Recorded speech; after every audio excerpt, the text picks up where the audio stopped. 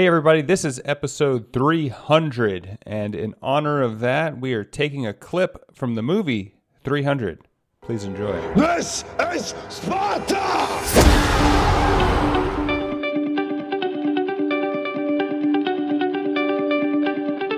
Every morning, Larry and I dig into a quote or idea that has caught our eye. Our hope is that our chat inspires you to never stop thinking, and possibly challenges you in a new way.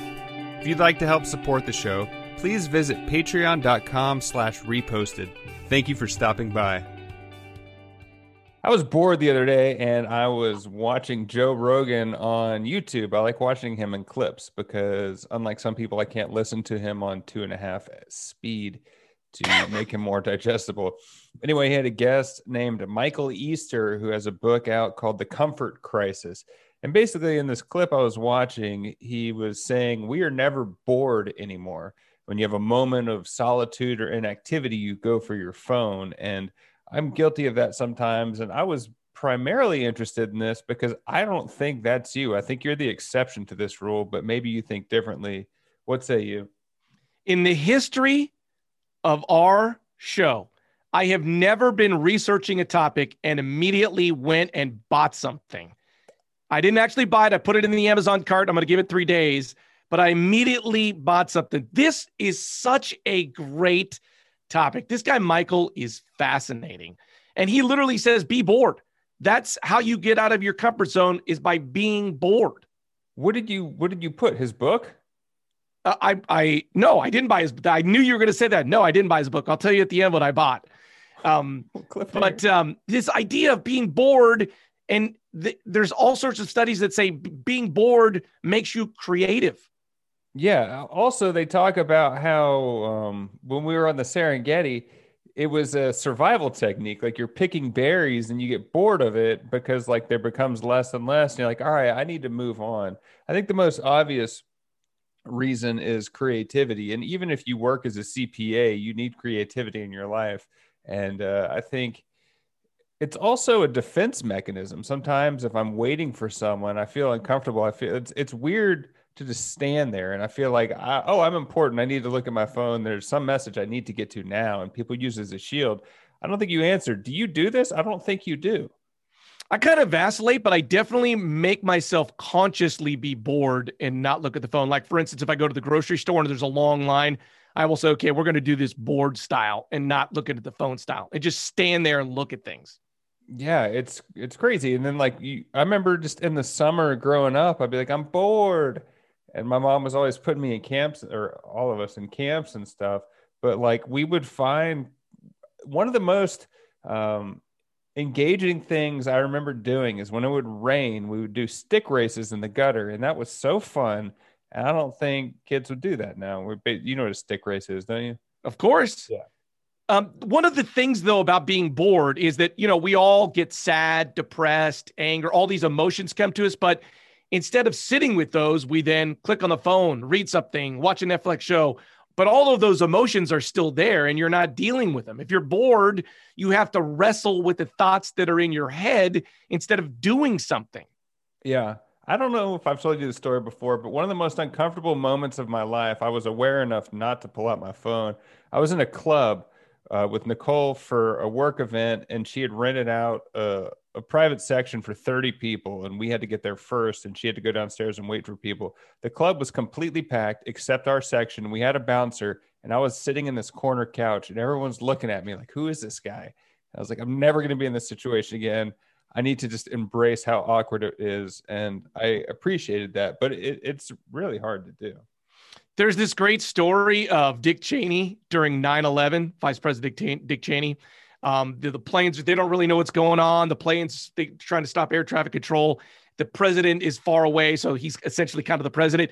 And they have to rush him to the panic room. They have to rush the vice president to the panic room. They're like, you got to get down there, sir. We don't know what's going on.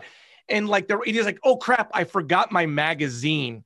He didn't want to be bored in the breakout room. So he's like, he had to bring his reading material to not be bored. And that's me. Like, I try to bring some reading material wherever I go. We had to wait for my daughter's COVID test the other day. It was like 20 minutes. And I brought my Vanity Fair. Like, I am extremely, like when I go on an airplane, I bring like 2 books, a magazine, and like 5 downloaded shows. I don't want to be bored. I want to be entertained. Yeah, being on a plane or being in car trips was the worst. Anytime I remember being in car trips and we had entertainment. My parents had this conversion van that had a TV in it, and we were entertained somewhat, but not like it is today where you have an iPad. But I think about my mom when she was young. She and her family drove from Louisiana to Los Angeles with 6 people in a car. I think it was 7. There was 3 up front and 4 in the back. No air conditioner, no radio. I can't imagine doing that. That's going to be mind numbing, but were their brains trained to just be bored? Like my kids today could obviously sit for an 8-hour car ride, but they'd be insane because they know that there's tablets to entertain them.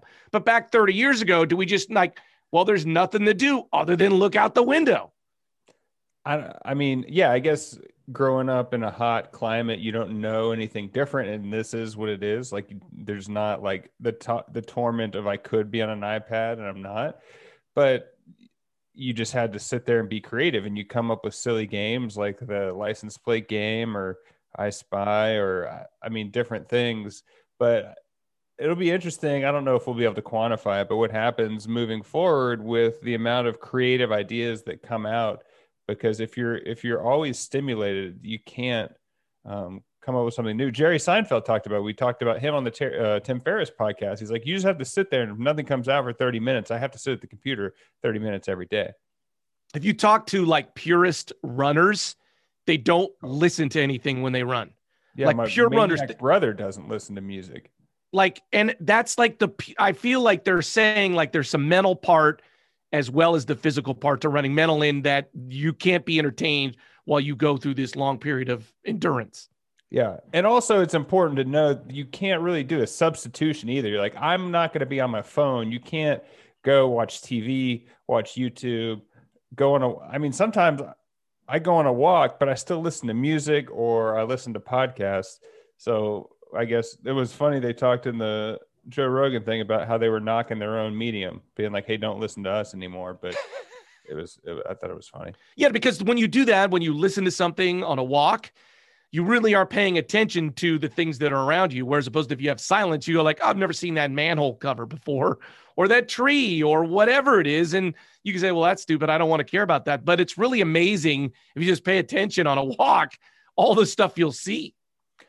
Yeah. I mean, Nicole and I go on a lot of walks, and whether you know it in the moment, I think just the more aware you are, it's just more data points that you pick up. You're like, oh, I like that color, or that's dangerous. And it's just things that kind of just seep into your subconscious, and whether you're going to use it immediately or not, like noticing stuff is helpful.